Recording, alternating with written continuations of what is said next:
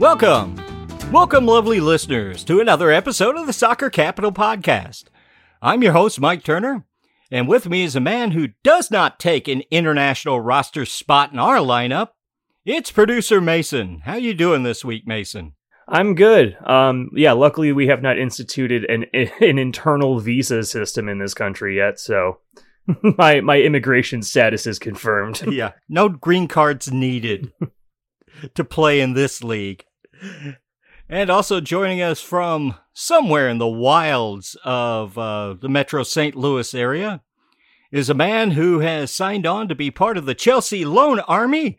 It's Sean Campbell. Hey, don't. How you feeling this week, Sean? Don't be lumping me in with the wrong team from London, all right? Even those gooners up north agree that the Blues are the wrong team.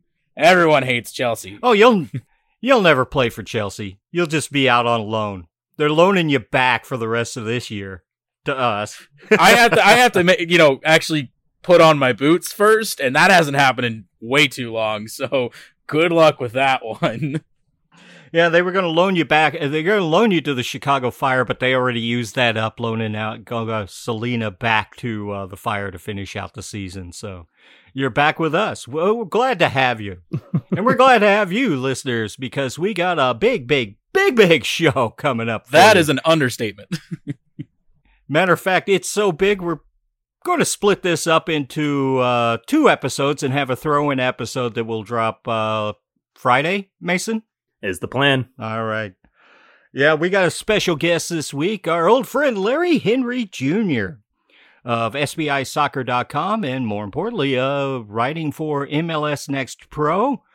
We'll be on to talk about his article last week on the top 5 players of City 2 that could be joining the first team for the big club when they start up next year. We also have some other St. Louis City news. City 2 played a game and had a big win. Rule changes in MLS Next Pro. Got a lot to cover. So let's get started. Big news for the big club is this week is St. Louis City SC has signed winger Isaac Jensen. He is an 18-year-old Danish national, signed through 2026 with an option for 2027. Not a DP, but does take one of those valuable international slots. Last played at club level with Danish youth team Sønderjyske under-19s, where he scored 8 goals. Had a good showing with them. He's played mostly at the left wing for his team. Lutz has said that he can play on both sides. I did see some videos of him. He seems to be primarily right-footed. He also has 4 caps between the Danish youth national team under the under-18s and under-19s. 1 goal for each, and has an assist with the U19s. No word that I could find of the transfer price to get him from his team in the Danish league. The club overall is in the 2nd division in Denmark. Right now, his current transfer valuation on transfermarkt.com is $275,000. Interesting post on Twitter and linking to an article. Tom Timmerman of STLtoday.com was able to talk to Lutz Pfannenstiel about Isaac Jensen. Got to get that right. Very good to see the major media in St. Louis finally really starting to break some of this St. Louis City news. We do need them in the market to give us information as they have the access because of the power of their platform. And apparently Lutz has been hot on Jensen for few years, since he was 15 years old. Lutz did say he showed head coach Bradley Carnell videos of Jensen, and this is a quote, saw little shining eyes of Bradley Carnell, knowing that he's a player that he wants to coach and work with. Lutz also says Jensen can play on either side. There was competition in Europe to sign him. Lutz also said that it wasn't so clear that he was even going to be let go by his team in a transfer, but things changed at the last minute. And thinking of that and being an American, I'm thinking a little more money. Lutz also says scouting is now going to pivot exclusively to the American market. Makes sense. They're filling up the international slots. You need real MLS experience on the squad, and it just makes sense. And of course, you don't have any Americans right now because MLS is right dead in the middle of their season, and those players won't be freed up until, say, November of this year, right as we head into the World Cup. Don't know very much about Jensen. Some of the information found in the last, today, for the most part, the conversation with Lutz does seem that he was on the radar of many clubs across Europe and seems pretty excited.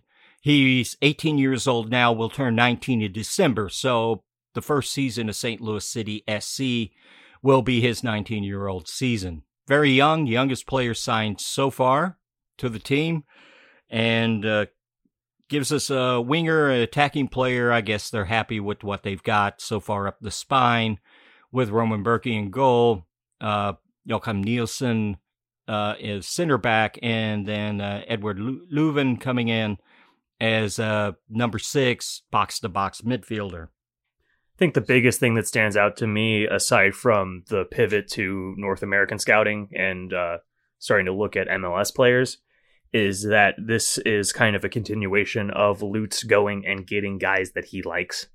That has been the big running theme of the first team signings, is that these are guys that Lutz has been watching for a while from his time over in Europe. I think even João Klaus, he got into the Bundesliga originally and then brought him with him now. So just keeping that rolling.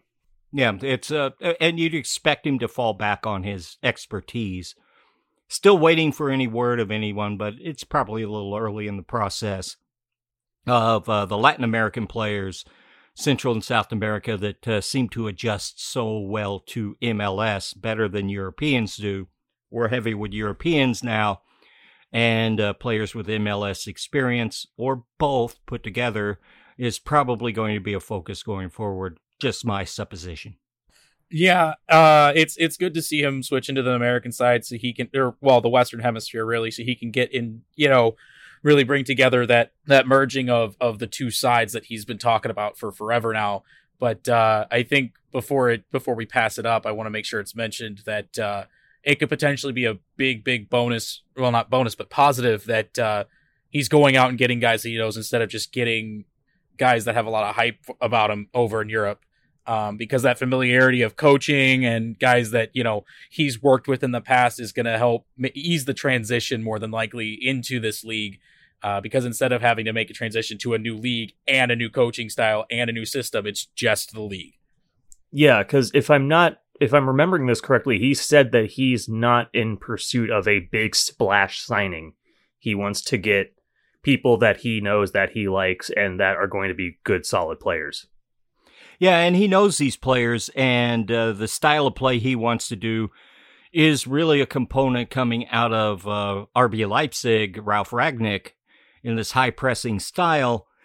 So it's played a lot in Germany, so you're probably going to get a lot of not necessarily German players. There's only one on this roster, but Bundesliga players and European players are used to this style.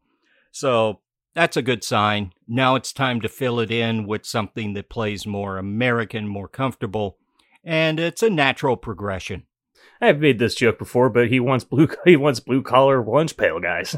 Yeah, and he said as much. I've heard him on that was on the This Is Silly podcast with the St. Louligans. I believe so, he said yeah. that. And also with the fact that, Roman Berkey's already over here. You're going to get some of these international signings. Gives them a chance to work on their green card, which could free up international slots. That does not necessarily mean that there'll be more international signings, especially from Europe. But it is a key. It's the part of the benefits of having a head start like this for City. Another big head start for St. Louis City SC is the ability to already play in MLS Next Pro against other developing players in MLS. And, well, City 2, a lot of people playing for a chance on that first team roster gets a little incentive, maybe a little difference in the age of the signings and the players for City 2, but they're rolling. Big win this week. They went up to Minnesota, if you remember, after the U.S. Open Cup loss to Louisville City that went all the way to penalty kicks. They had to come back on short rest with a rotated side. Played Minnesota United FC2 at home and got rolled, basically 4-0 in that one. Revenge is the sweetest taste. It all started when it looked like it was going to start off very sweet very early when Juan Kuzang earned himself a penalty in the 8th minute, I believe it was. Mm-hmm. Max Schneider took the kick. Pretty nice save on a low shot to the right by the goalkeeper. Smear, I believe is his name, for MNUFC2, which the announcer kept saying. It seems like it's so much easier to just say Minnesota United FC2. These teams are a mouthful, man. Yeah, in a league, MLS Next Pro, yeah, there's a lot going on here. Hard for us that work as verbally, for our food. In the 20th minute, just a beautiful play. Got a pass on a break. Josh Dolan got on the end of it, had a beautiful chip over the goalkeeper, and that gave St. Louis City the eventual 1-0 lead. And it was quite a play. Oh, that was gorgeous. Unfortunately, MLS Next Pro's website is not playing nice at the moment. I wasn't able to pull up who assisted on that goal, but beautiful chip pass. Doling plays it off the volley, pokes it right in top far corner. Gorgeous. Yeah. St. Louis City, too, was able to take the 1-0 lead into halftime because of a huge goal line stop by, I believe it was Pompeu, but I could be wrong. I thought it was Hibbert. Minute. I could be wrong. One of the two. Yeah. Yeah. With the camera angle, it's almost impossible to see who it was on the field. But that goal line stop was massive. That was in the 42nd, wasn't it? Yeah, that's what you got in the notes. In the second half, it was pretty much the same. Minnesota United FC2 had a lot of chances in this game. They've got some attack. Their counter press is really dynamic and caused some problems. St. Louis City, too, was able to really take advantage. We're much more prepared for it this time around and on the road. And eventually they took the 2-goal lead in the 71st minute. Sergio Rivas had just come on. He scores a goal. That was a nice, well-played goal. Then, as happens with MLS Next Pro, the camera cut out. Yeah, we lost the stream. And then shortly after we lost the stream, Jason Ramones scores for Minnesota. Don't know what happened because we couldn't see it. Yeah, relying on FOTMob for that. That was in the 78th minute. But after that, St. Louis City 2 held on, got the victory. As we watched the seconds count down on FOTMob, the stream did come back after FOTMob gave us the notification that the game was over. Thank you, MLS Next Pro, for that. And this moves City 2 to first overall on the table, not just in the Western Conference, but in the league as a whole. And good showing. Big win on the road. Their road record is fantastic. Impeccable. Yeah. 5-0-1, and that one is that overtime win against the Rapids, too.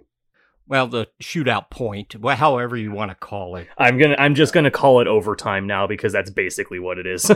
It's like going to the shootout in hockey. Yeah. So, you got any thoughts on this game or anything you've seen there, Sean? Yeah, from the amount of time that I could actually watch because the stream, cut out as it does at every time we score because I guess they don't like the fact that we scored. But anyway, from what I got to see of this game, after realizing we weren't actually going to be doing a Twitter Spaces about it, I did end up seeing it. Minnesota came out and they had another early press very, very, very early in the game in the first couple of minutes. And they had a couple of chances, but they weren't really super duper dangerous, but it definitely got my heart going a little bit. There was one that was really dangerous, and we got bailed out big time by Creek. Oh, yeah, absolutely. Yeah. This was a screamer just pegged for going upper 90, and he just pokes it up and over. I think that's the one you're talking about. But they had some good chances, but after that, it was all city. The high press did very well, especially whenever Minnesota got. Whenever they got possession and tried to turn up field, they were dispossessed in the midfield. They got the ball taken out of their feet. Anytime we came down and had a good pressure in the box, if a shot was turned away, they try to turn it upfield. And again, we dispossessed them in the final third. The midfield, impeccable this game as well. Just absolutely loved seeing their game. Lots of foot skills going on. The passes were incisive. Getting into the second half, though, Minnesota kind of took a little bit of the momentum away, and it became a little bit more back and forth. And that at least from the 15-20 minutes that I got to see of the second half. But yeah, no, it was definitely it's definitely what I've come to become accustomed to seeing from City 2 on the games. And I hope to see more of it to come, and maybe we can get another clean sheet here soon while also high pressing. But it was all in all a good effort by both sides, but in the end, the Toonies had to come out and not get the win, which is what happened. Toonies. Toonies. Yeah, I love to come up with these pun names. We already got Vancouver. There was a little difference. It seemed a little tactical tweak. It looked like the wings were a little further out, getting chalk from the touchline onto their boots. And it seemed to give City 2 a more wide open style. Whether that had something to do with what their opponent was giving them, I don't know. But Coach John Hapworth had talked about trying to change the way that they play. They create so many chances, but they haven't been finishing. Maybe they're trying to create more space, get a little more width. Also in this match, which we didn't see when the stream cut out, Vitor Diaz returned from his, now found out it's a foot injury that he's been out for. Very good to see him back. That adds even more power to the attack going forward. Absolutely, because Diaz has been lights out. These City 2 players are good, aren't they? Yeah, they are good. Yeah. I just wanted to say, while we're still talking about the wings playing out a little bit more wide, it's not just adding power into the attack, it's adding extra dimension into it. You don't want to be that team that's literally, all right, we've got these two guys that dribble it up and put a ball into this one guy, and that's the strategy, because then you're easily shut down and put away. But if you've got multiple points of attack from all different sides, all different points in the field that you could be dangerous from, getting wide out on the wings and being dangerous from there, and being able to switch the point of attack at any given moment is a very important part to the strategy, and they definitely showed that they can do that very well. Yeah, because I'm remembering back to early on in the season, we weren't necessarily only that target guy kind of team, but we did very much only have really one shape. So it's nice to see now that we can kind of change our formation a little bit and get a little bit more space moving upfield. Dare I call it verticality? So we know where the team stands. They're creating a lot of chances. They're getting a lot of key passes. They're not scoring. They're scoring goals.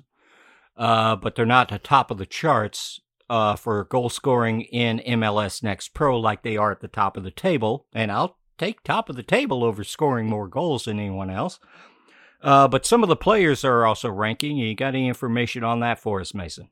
Yeah. So, if you've watched these games, you know that a lot of our players are really good. But specifically, 2 are charting very highly on personal stats league-wide. Josh Doling, pod favorite, is tied for 5th in the league with the most goals at 7. That puts him behind Dennis for NYCFC2, Kamungo for North Texas, and Rayo with Rochester, who are tied for 3rd. And then Lynn for Orlando and Russell Rowe for Columbus are tied at first. Now, if you go on the MLS Next Pro website and you pull up like the league leaders, it puts Doling at 6 goals. But then if you pull up his player page, it has him at 7. So some witchcraft and wizardry is happening here. I'm going with the 7 because I like Josh Doling, and I'm putting him at 5th. First season in a Tier 3 league. We got a Tier 3 website here. And probably only us in St. Louis are really catching all these errors. Yeah. But also charting is Celio Pompeu, 3rd overall for key passes. He's been really, really critical in that midfield position, getting possession, putting through balls in, and is a big part of why we're generating so many chances. And at this point, it seems like the perfect time to go ahead and speak with Larry Henry Jr., a little talk about MLS Next Pro and City 2. We'll talk a little bit about St. Louis City SC and other things. And time to talk to Larry. We'll see you on the other side. And we're very, very pleased to welcome back old friend and frequent guest Larry Henry Jr. If you haven't heard him on our show before or are unaware, he's managing editor for SBIsoccer.com, and he's picked up some work being a staff writer for MLSNextPro.com. He's like the James Brown of the beautiful game. He's the busiest man in the soccer biz. It's Larry Henry Jr. How you doing today, Larry? Hey again, I'm doing well. Obviously enjoying the busy months of summer and trying to get a little relaxation in there. But with all the tournaments and with all the scheduling, there's literally no time for relaxation. So yeah, it's great to be back with you again. And I know you guys are excited, getting closer to that kickoff date for St. Louis City SC. Yeah, it's really starting to ramp up, starting to get the feel for it. Roman Berkey's already in town and doing some training with the MLS Next Pro with City 2 already. So things are really starting to ramp up for us on this end. And we're really excited because St. Louis City is getting such a head start on all this because of the delay from COVID. It's really pushed the window back to where they can get it set up, unlike, MLS teams, expansion teams in the past, a little more ramp-up time. One reason we wanted to bring Larry on is, a lot of you may have noticed, he had an article last week on MLSNextPro.com, and it broke down the 5 of the top players on the City 2 roster that he thought would make it into the first team when they start up the season. Why don't you give us a rundown of some of the names you had on there, Larry, and some quick thoughts? Yeah. So I got a pretty cool assignment to break that down, and I've been able to watch a lot of the league in general, and also see what the atmosphere is around St. Louis City too. And see how that kind of translates into the first team next year. But starting at number 5, I had Josh Doling, the forward, who the former college standout from Missouri State. He's been the go-to guy offensively this season. I know he just scored again over the weekend, and I think his overall ability is it's tough to find good. It's always tough to find good forwards, but I think. He's done extremely well in MLS Next Pro that I think he warrants an opportunity with the first team. He does a lot of good things with the ball, without the ball, and I think is a good story to have. In that roster, I think you can already see from him, what they expect from him, and I think as a professional, you want to get up to that highest level. So I think. Be a good guy to have in that mix, or when they continue to build this first team roster. Number 4, I had Max Schneider, the midfielder, who I thought was a really cool story because played collegiately at Marshall University with his teammate Vitor Diaz, who's also on my list. But so they both were at Marshall, and Schneider's actually a former youth player with Bayer Leverkusen in the German Bundesliga. So it's not that often you find MLS Next Pro players, or really any MLS Next player or MLS players that young that are coming from German academies. So he's done really well, I think, in the midfield for St. Louis City too. When I wrote the article, 3 goals and 3 assists in 11 appearances, but I know probably some of those stats have gone up since then. Looking at number 3, I had Vitor Diaz, his teammate at Marshall. He's 24 years old. Has been one of the better attacking midfielders in Next Pro. And I think again, you want guys that want to represent the crest, represent the city, represent the franchise. And I think all 3 of these guys and the last 2 guys that I'm going to mention have all done that. So Diaz and Schneider would be 2 really good midfield options. Second, Juan Kuzain, the former Sporting KC academy player, 23 years old. I think, was in kind of a intriguing situation because when he left Sporting KC or wasn't brought back, it was up to him to find a new opportunity. And I think he's done really well for John Hackworth this season. At the time, again, of the article, two goals and 3 assists at that point, but really creative. Really does a lot of good things, setting up his teammates. So I think he's a guy that has a chip on his shoulder that wants to get back to MLS and kind of show not only Sporting KC but other clubs that he belongs there. And number 1, I think he's been one of the best center backs in MLS Next Pro. That's Josh Yaro. I was grateful to watch Josh Yaro when he got drafted by the Philadelphia Union, which is near where I live.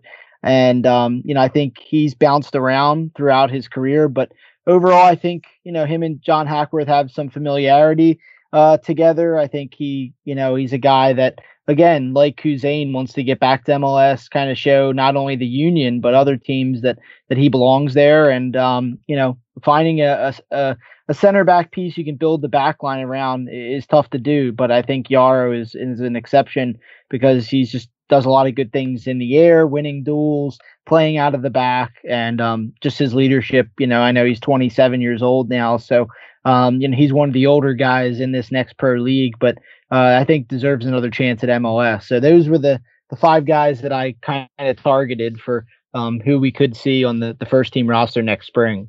Yeah, it's a pretty good comprehensive list. I don't think anybody'd have any qualms with it. Josh Yaro is an interesting one. There's some confusion here because when he signed, we were under the impression that he was actually signing an MLS contract. But now when they list the roster, he's never listed. Don't know if it may have been a supplemental MLS contract. We're still trying to figure this out. The rumors are that Kuzain could be under a similar sort of signing. But yeah, that one we haven't figured out, and we don't have any definitive word from the club yet. Yeah, been trying to find that myself. I haven't had too much luck finding that out, if he just kind of automatically gets up to that first team or he has to perform for that opportunity and sign a new deal. But again, I did the same thing I think you guys did, looking at the roster on the website and didn't see him there. And I think for him it maybe it's a situation where St. Louis City wanted to see what he could offer in a 1 year in Next Pro and then see, kind of where he's at the end of the season. And you never know with a guy like him, because like I said, he's 27. Maybe there's some opportunity that could come up if he were to play like I don't know, in Europe or in a lower league in Europe, or you never know what can happen, how fast things can happen, offers can come on the table. But yeah, I think Yaro would be a good leadership piece to have with what they've already started signing for the first team. Yeah. It, maybe it's contingent upon what his position's going to be on who they're able to land with the roster build. They've been able to land Joachim Nielsen from the Bundesliga at Arminia Bielefeld when they got relegated. Maybe it's just a sign of they got Yaro down, signed as a contingency. He'll be on the roster starting or supplemental, or just be a leader of City 2 under his contract. Yeah, we're not sure on that, but he's definitely shown the leadership, as you mentioned, to really make a play for that first team, and he's been quite good on the field. The whole team has been. His partner on the back line, Kyle Hiebert, would be my number 6 on your list if I had one. He's been quite good as well. Yeah, Hiebert's definitely impressed me for sure. He was, I think when I wrote the article, I did get, maybe it was you guys and some other folks that even messaged me and said, where's Kyle Hiebert? And I remember watching, I think it was the Open Cup game when they played Louisville City, and I thought he was great that night against the team that just kind of dominated them for 120 minutes. So yeah, he would be probably 5A, 5B with Doling and Hiebert. But Hiebert, I think, again, a little bit younger than Yara, maybe, could play his way into that first team a little easier than Yara just because of the age difference. Yeah, that's true. I feel like possibly another player that I would put as like a number 6 or a number 7 on that list might be Celio Pompeu, who I think has been quite good for in the midfield as well. Yeah, there's a lot of good players on this City team. That's why they're top of the standings. Yeah. Yeah, and I just want to say, I think, at least when I read the article, it seemed like you were coming at it from a point of view as who could make that first team, first season, coming up next year, when in reality we could easily see a lot of these guys within the next couple of years as they progress as players at City 2 and then move up. And one of those guys that I think would be able to do that would be Palazzolo. I think he's had an absolutely wonderful year, at City 2, and I would love to see him play for the hometown team. Oh, yeah. I think both the guys you mentioned, I mean, not even looking at you look at their stats, they're up there, both have contributed goals, both have played, a lot of minutes. I know Pompeu's played over 1,000 minutes now this season. So yeah, I think there's a lot of guys, and I'm sure too there'll definitely be some other guys in the mix too when you look at how young they are and can they kind of continue that development, because I know St. Louis City SC is going to want to come out the gates like any expansion team swinging, but obviously you guys know too, and we've seen it every year with the other teams like Austin, Cincinnati and some others. The reality and expectations sometimes are definitely few and far between. Yeah, that's true. It's good time to get excited, like baseball fans in spring training before the actual real games start. It's part of the glory of expansion in MLS. You just don't get this anywhere else in the world much at all. Some competition for these. St. Louis City, you probably caught it, just signed, what was it, yesterday? 18-year-old Danish youth international Isaac Janssen, a winger. There seemed to be pretty high on him. Don't know too much about him, but he's of the age that would be added to this group. They haven't got any word yet if he's going to be in to play with City 2 at the end of the season. You really don't know too much about him. Tried to look into it. But with some of the builds, and most of them all being international because of the time frame, what's your overall feeling of how Lutz Pfannenstiel, the sporting director, has started to set up the team so far? I think he's done, a really good job, a really unique job trying to find these players, right? Because I think from afar, if it was like one of us in that situation where we're picking players and we're looking at financials and how much you can bring in, at least for me, I'd be looking at, who are the guys that are, maybe most willing to come, who can make an impact right away. But it looks like that Lutz is trying to build, build that chemistry within the franchise. If that makes sense, kind of like where, of course you want the best players, but you also want players again that are going to represent the city, represent the team, and play the way that Bradley Carnell wants this team to play. Next season. And I think that obviously, Roman Berkey's kind of the standout because we know him from his long time with Borussia Dortmund and playing in big competitions and playing with the Swiss national team. But I think there's a lot of unique talents with these signings. Joachim Nielsen, like you said, was with Bielefeld. I think brings a lot of experience. João Klaus, the forward, I think he's another unique signing that could fly under the radar a little bit. I think Jensen, like you had previously mentioned, he's a young talent.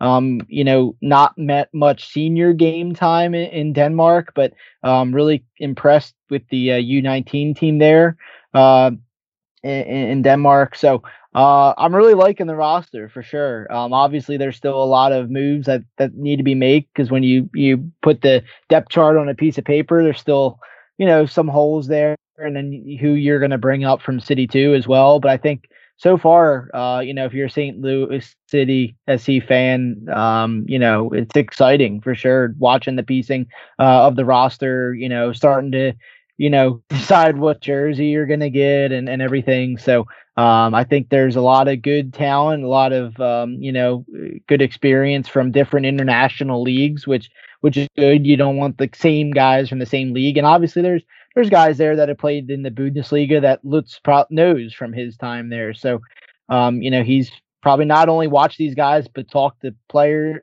teammates and coaches and scouts and, gotten the best players, I think, for this project. So I'm really excited to see it all come together and see, obviously who else they can still get, who comes from City 2, who they can get in the draft and everything. And, it'll be really exciting next spring to see it all kind of pieced together and, get to see them under the bright lights for the first time. Yeah, and you had touched on this. I think a big thing has been that Lutz has been able to go and get some of the guys that he had his eyes on from his time in the Bundesliga and in Europe, and guys that other people maybe weren't so high on in Europe, but he was able to snatch away because he liked them. Yeah, he actually brought João Klaus to Germany, and he did say with Jensen that he'd had his eye on him since he was 15 years old and brought it to the attention of the staff. The one I've got my eye on is the signee, the out of contract at Köln in the Bundesliga, had been out on loan as 22-year-old attacking midfielder Thomas Ostrak.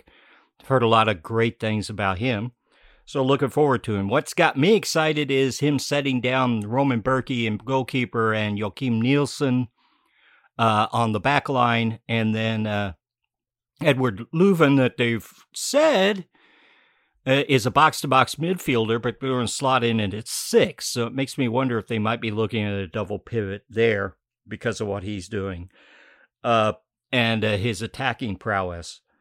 But, one other one from the academy ranks is somebody you might be aware of, being a Union fan, is Aaron Hurd, that they were able to get out of the academy. What is he? He's now 16. He's already got some game time with City 2, not that much, but everybody's high on them, as well as someone you can keep an eye on out there as you watch the league as a whole, Larry. Yeah, I think Hurd's a pretty intriguing talent for sure. 15 years old. Like you said, hasn't played tons. I think it's a little over 100 minutes so far in Next Pro, but again, the kid's 15, so it's just like it boggles my mind seeing these guys play regularly in a competitive league like this. And then, in a few months or even in like a year, you hear them knocking on the door of the first team. So definitely a lot of things to be excited about for sure. Yeah. And it's not a coincidence that you got a couple of people coming from the Union Academy, because Lutz's playing style is going to be some of that high press, chaotic, maybe more than the Union, more like the Red Bulls. But the Union didn't really impress with the defense this past week. What happened to the offense? They just scored more goals in one game against United than they had scored in the previous 2 months? Yep. Yeah, it was funny because I wasn't even in front of the TV when the game was happening. I was kind of out and about, and I just happened to be somewhere that had a TV, and they had the game on, and I saw it was it 5-0 at halftime, and it was I I think it was a game where, again, DC United's not, obviously we know Wayne Rooney is going there now and will kind of tighten things up a little bit, but it's a game that you'd expect the Union to win. Obviously they're going to be in the mix for the Eastern Conference and maybe even the Supporter Shield this season. But it's a game that fans I know were kind of itching to see because they have the offensive talent to score goals. They brought in Julian Carranza on loan, who has done exceptionally well for them. And I wouldn't be surprised if, in a few months from now, we're talking about him as a permanent Union player if they trigger that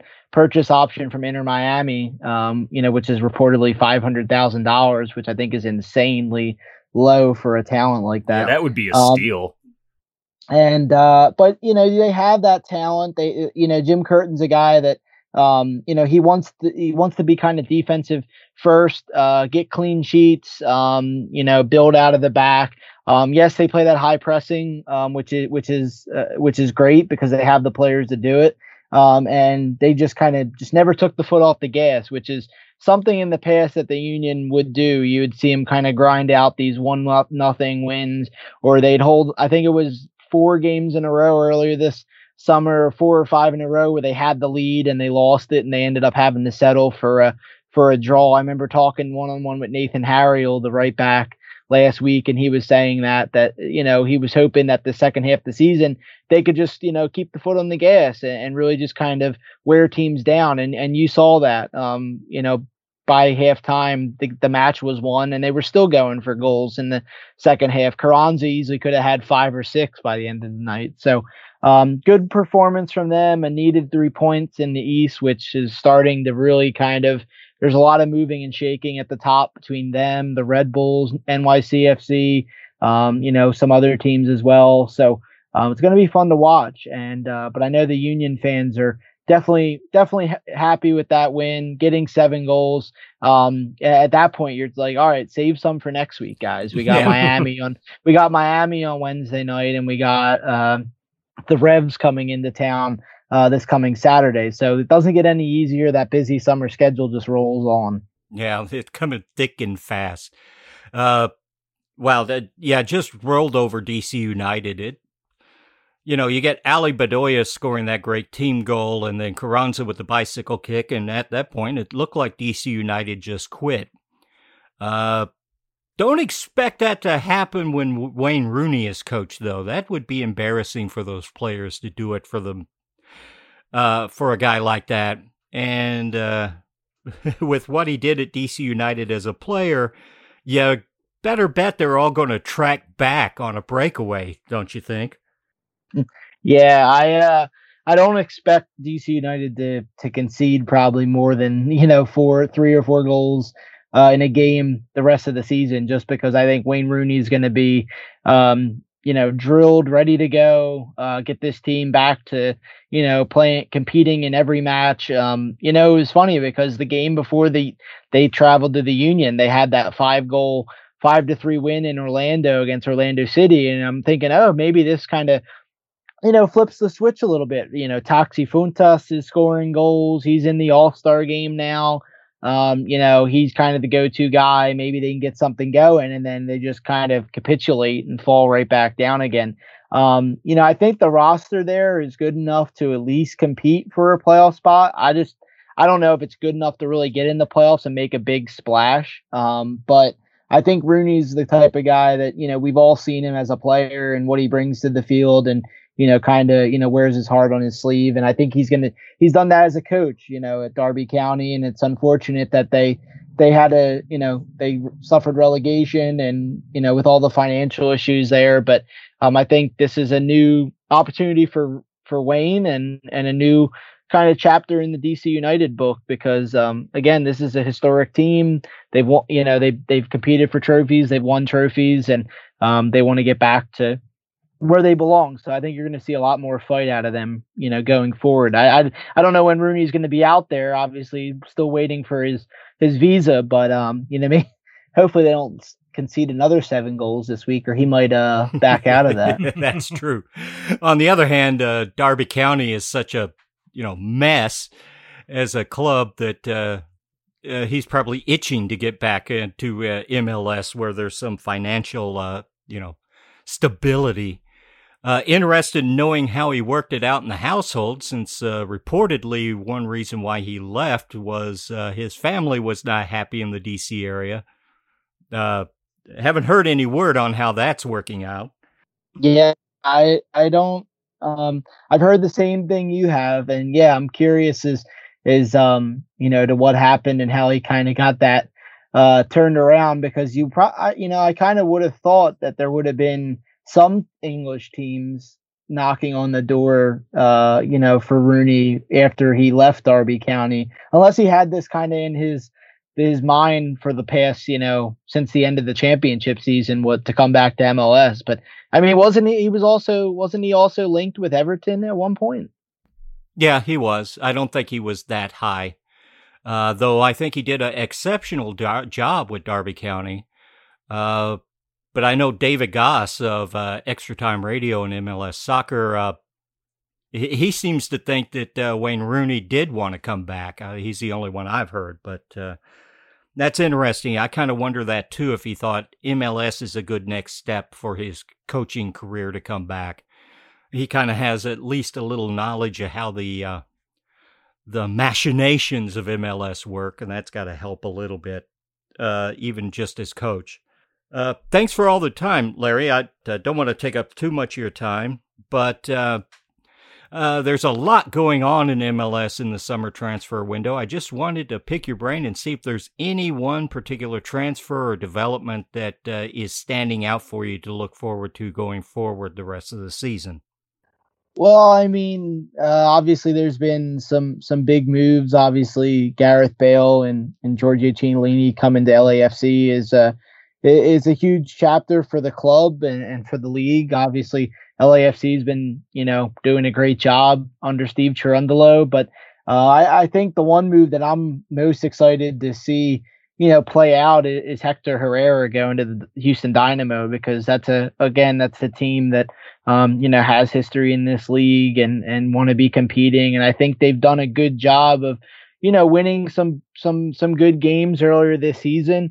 And I think a guy like Herrera, who again has Champions League experience, international experience with Mexico, playing in La Liga, I think he's going to bring a lot to that Dynamo team that doesn't have as much as LAFC does. When you bring Bale already into that team that already has Carlos Vela and Christian Arango and all these other players.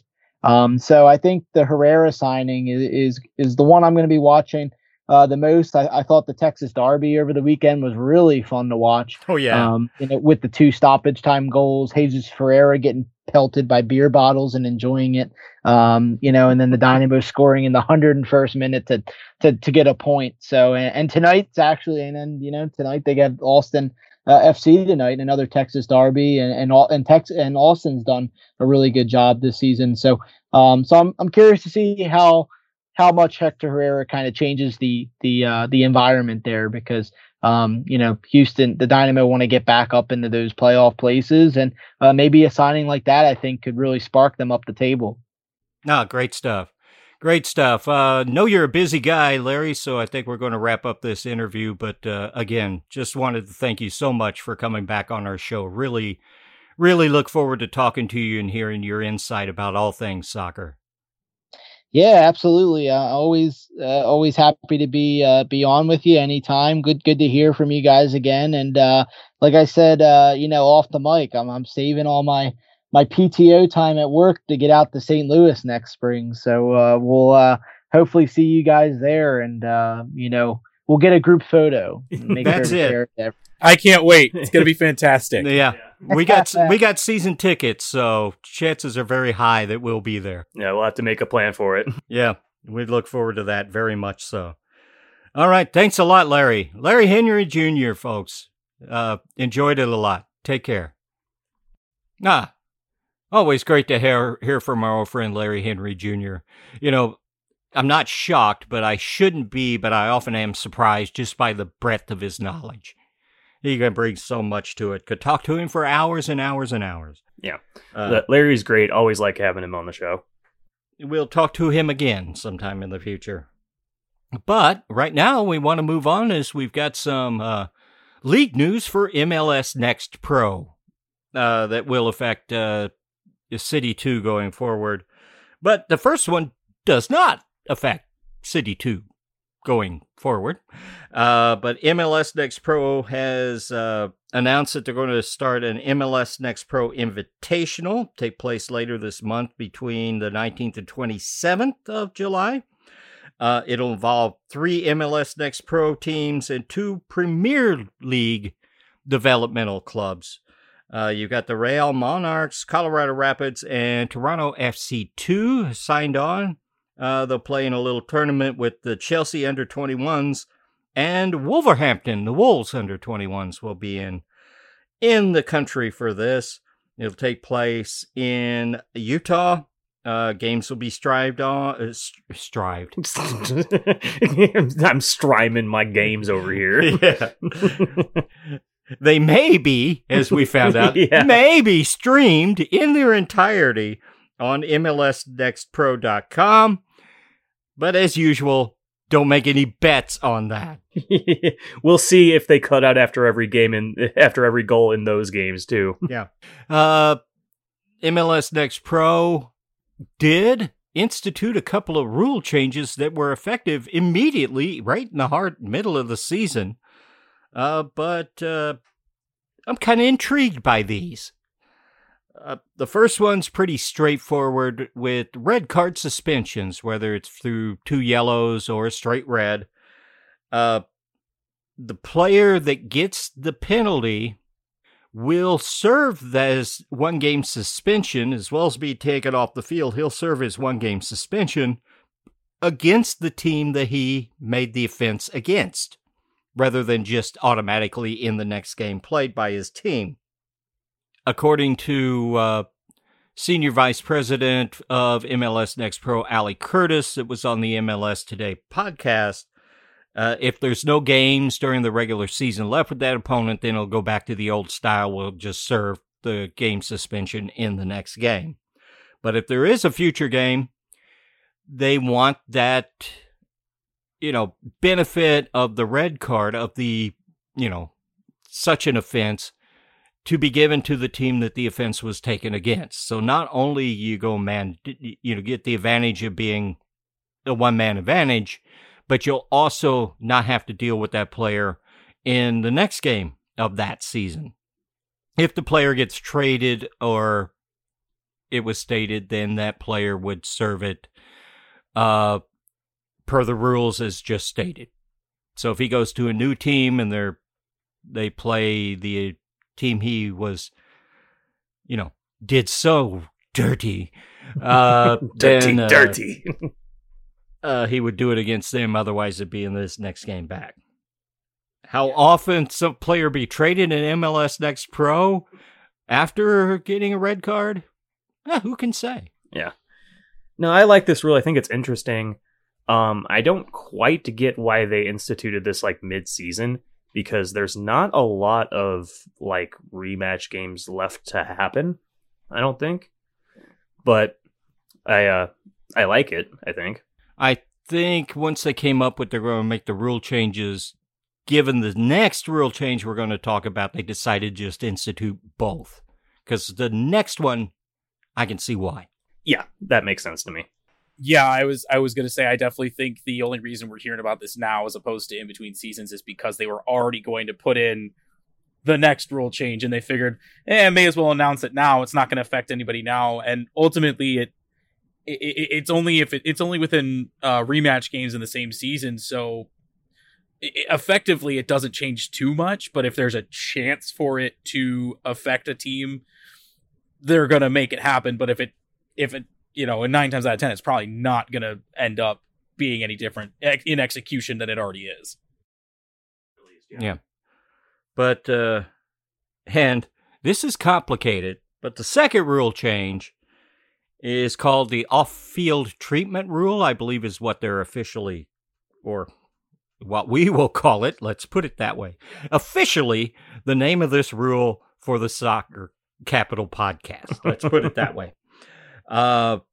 this comes into play because if you watch the City 2 loss to the Rapids at home, like the only loss they've taken in months, there was a lot of gamesmanship and time wasting and rolling around on the ground by Rapids 2 players. But under these new rules, any players who are down injured for longer than 15 seconds, the referee on the field will wave on the medical crew who will come in and evaluate the player and then assist the player off of the field and then begin treatment, unless immediate treatment's needed. Then that player, once this is instituted, that player must remain off the field for 3 full minutes. At least, yeah. Until the referee gets a chance to wave the player on. So it's a minimum of 3 minutes, and then the next stoppage in play, I imagine. It's not like hockey where you just pop back on. Yeah. Here I am. We're not instituting line changes. Yeah. Players can be down and not require medical treatment if, like, as Alec Curtis said on the podcast I listened to, if you get studs to the shin, you get your foot stomped on, you might need more than 15 seconds, but you don't need the medical crew to come on. They could alert the referee, let him know, give a brother a moment, and play will go ahead and continue after 15 seconds or right away. And that player is just out of the play till gets his self together and can continue on per normal. But basically so that they don't have to come all the way off and wait that full 3 minutes just to catch their breath. But the referee, if they deem it safe to do so, can restart play immediately. Players can also voluntarily remove themselves from the field of play. They won't have to serve the 3 minutes. They can get treatment by the medical crew, though I imagine they would then have to be waved on as well. I don't have definitive on that, but I imagine so. I believe that's correct, that they don't have to wait the full 3 minutes, but cannot enter until a stoppage. Yeah, this isn't overriding those existing rules. You always need to be waved back on. There are exceptions to the 3 minutes off field rule. There's medical incidents involving head injuries, cardiac events, concussions, or life-threatening events. A couple of these I don't understand. So they come off, they got a life-threatening event, but they're free to come back on, in a minute. No, what that means is that they don't need to be taken off before they receive treatment. Okay, all right. They can receive on-field treatment if it's one of these things, because you don't want to be moving around somebody who has a concussion, and if it's a seizure or a heart problem or something else, they require immediate treatment and can't really wait to be moved. Yeah, and with the concussion rules, that's an overriding rule that they need to be looked at by medical staff as well. That's already an existing rule. There's rules in play for that, so they already have to come off the field for evaluation in most cases as well, so that's already covered. Another exception is an injury to a goalkeeper. I guess you just don't substitute in goalkeepers. Injury regarding a potential penalty kick taker, which kind of goes under the next one as well. Any injury that occurs is due to a play that gets a booking. So if you're subject to a yellow card or a red card offense and you get injured, you're not going to be put into jeopardy because of essentially penalized for receiving a penalty. Penalized for somebody that got a booking on an illegal play, basically. And collision of two players on the same team. Okay, I understand. This is really, really what they're going for here is kind of speed up the effective time of play where the ball's actually in action on the field, but mostly to stop the gamesmanship, stop the rolling around, playing around, play acting, trying to get a call, and then getting embarrassed and continue to roll around. As we said, we saw that the Rapids 2 using that technique in that game in Edwardsville. And you just see it all the time in every league, honestly. Yeah. And it's boring. And one final exception is if a player is bleeding. I think if they're bleeding quite a bit, they need medical treatment anyway and need to be removed from the field and remove the blood from their jerseys and whatnot.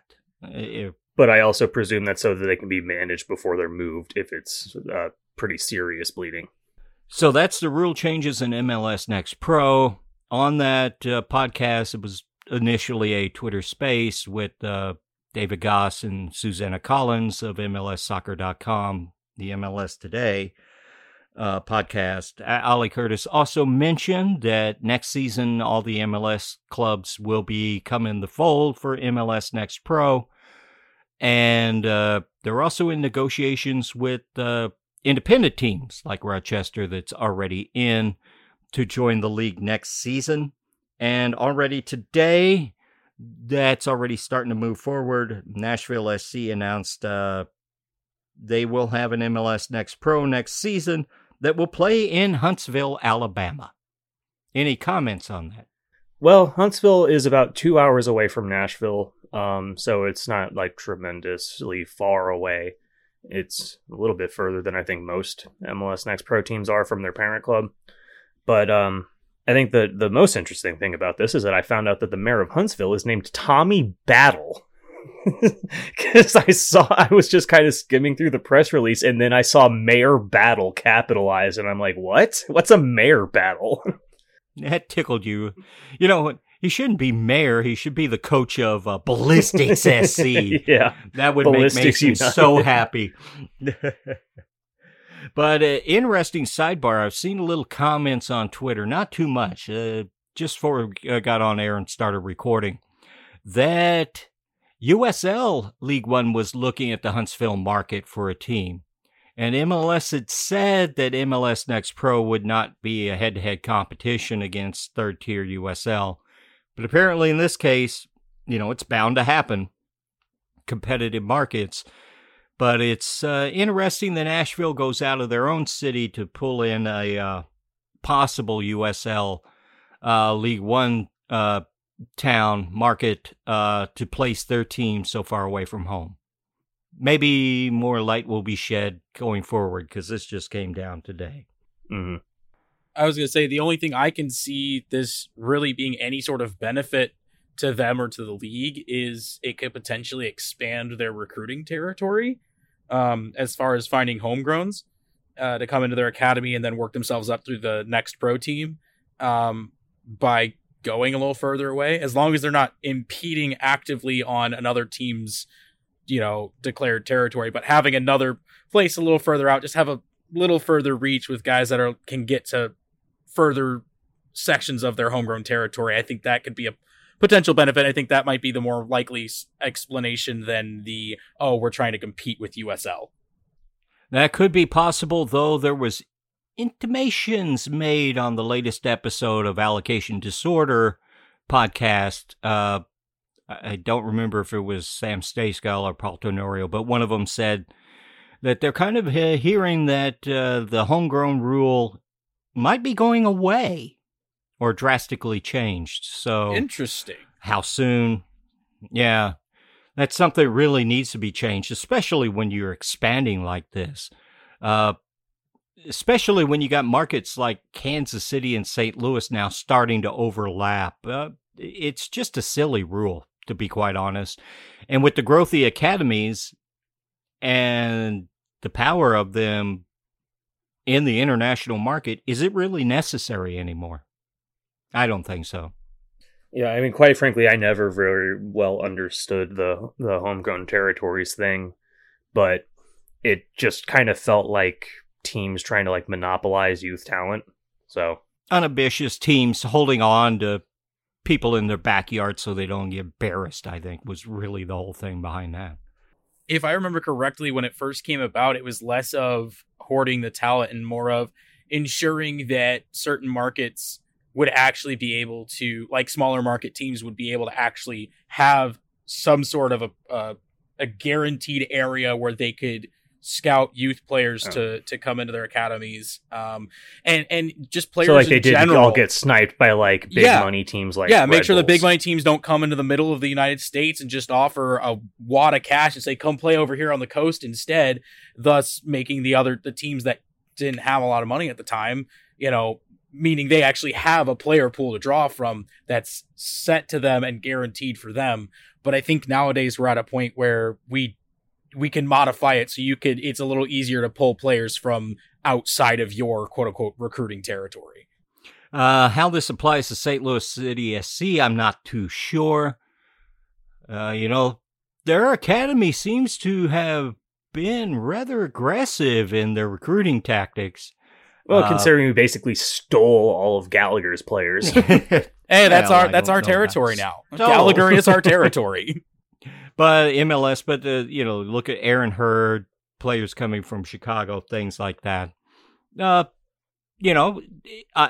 personally think that it should be sort of a free-for-all. If you're going to invest, and this rule was instituted a long time ago when MLS clubs neither had the cash or willing to do anything with youth development in the academy. That has changed 100% in the last 5 years. It is time for this rule to go away and let the kids choose where they want to go. Famously, North Carolina was open ground. Isn't that where Busio's from? Isn't that how he got in the SKC Academy? That is in fact where he came from. Las Vegas right now is free and open territory for the picking, which that could change. So the rule needs to be revamped because it's not good for the kids, to be quite honest. They stuck going somewhere with that doesn't invest with their academy, is not ambitious in youth development. And because you grew up in that city, you're stuck in that academy. That doesn't seem too wise. Yeah, no, you end up kind of shackled to wherever your territory is, which you could get lucky and end up in FC Dallas, or who knows what could happen to you. And that's through no fault of your own, and it has nothing to do with your playing ability or anything else. It's just, well, that's where you were born, basically. Yeah. So I think that's about all we got for MLS Next Pro, which is about as much as we've ever had about MLS Next Pro. Yeah, I think that's the most we've talked about the league since the league started. Alec Curtis on the podcast was talking about how halfway through their inaugural season, they're happy with the way it's going, but there's still a lot of work to do. Any observers, and here in St. Louis, we're probably the most interested observers of the league. Yeah, we know there's a lot of work to do. Yeah. No, I mean, like, overall, like, the product, I enjoy. I just wish that the ways to watch and follow it worked better. Yeah. Don't know if Apple TV is going to improve that or make it less accessible. We'll just have to find out. But that's all we've got regarding City SC and MLS Next Pro news for this week. One final word. There was an interesting development for the U.S. women's national team this week, wasn't there, Mason? Yeah, the women's national team has been competing in the CONCACAF W Championship, and they have won their group. First place overall in Group A. They had previously qualified for the Women's World Cup, shocking to nobody, after they beat Jamaica and then Haiti beat Mexico, guaranteeing them a top 2 spot. But now they are off to the semifinals against Costa Rica on the 14th to compete for a spot to the Paris Olympics. The winner of the W Championship will automatically get a berth to the Olympics, and then the second and third place teams will compete in a playoff for the second spot. Yeah, CONCACAF did this with the U20s for the men's side of the competition, combined both the World Cup and Olympic qualifying in one tournament. Seems the way it's going forward because of the overpacked schedule for soccer players. It's about the only way they can really fit it in now when you add in Leagues Cup, which which has basically taken away friendlies and added a counting competition there's not a lot of space left to add all these tournaments in. And with clubs playing in various tournaments, expansion of, CONCACAF Champions League, the upcoming competitions between Liga MX and MX and MLS next season, the expansion of that. There's not a lot of room left on the schedule to add more. So they're starting to combine qualification. And if you're like the Mexico women in this case, you have a bad tournament, they got no points. You're out. Not just out of the World Cup or the Olympics. You're out of them all. Gold Cup, all of it, gone in one tournament. Tough stuff. But that's the wave of the future. Everybody wants to see soccer year-round, but there has to be some sort of limit. You just can't keep piling on. Or if you do, then you're just getting tournaments of second and third tier teams, which nobody really cares about. So there's a limit to everything, and all good things must end. I don't know. What do you think, guys? Should we go ahead and wrap this up? And for the rest of you looking for our usual MLS roundup, well, we got a special for you. Stay tuned. Yeah, we're going to split off and do a throw-in episode this coming Friday, where we're going to cover everything in MLS. It's Heineken Rivalry Week, and can't miss that sponsor. And this past weekend really lived up to it. We wanted to give it the coverage it really needs, because it was as wild a weekend as I've ever seen in MLS, and that's a statement. Yeah, so stay tuned if you want to hear our thoughts on a wild and wacky MLS weekend. But for this show, I'm your host, Mike Turner. I'm your producer, Mason. And I'm your cave-dwelling hooligan, Sean. And we are the Soccer Capital Podcast. We thank you so much for listening. Bye for now.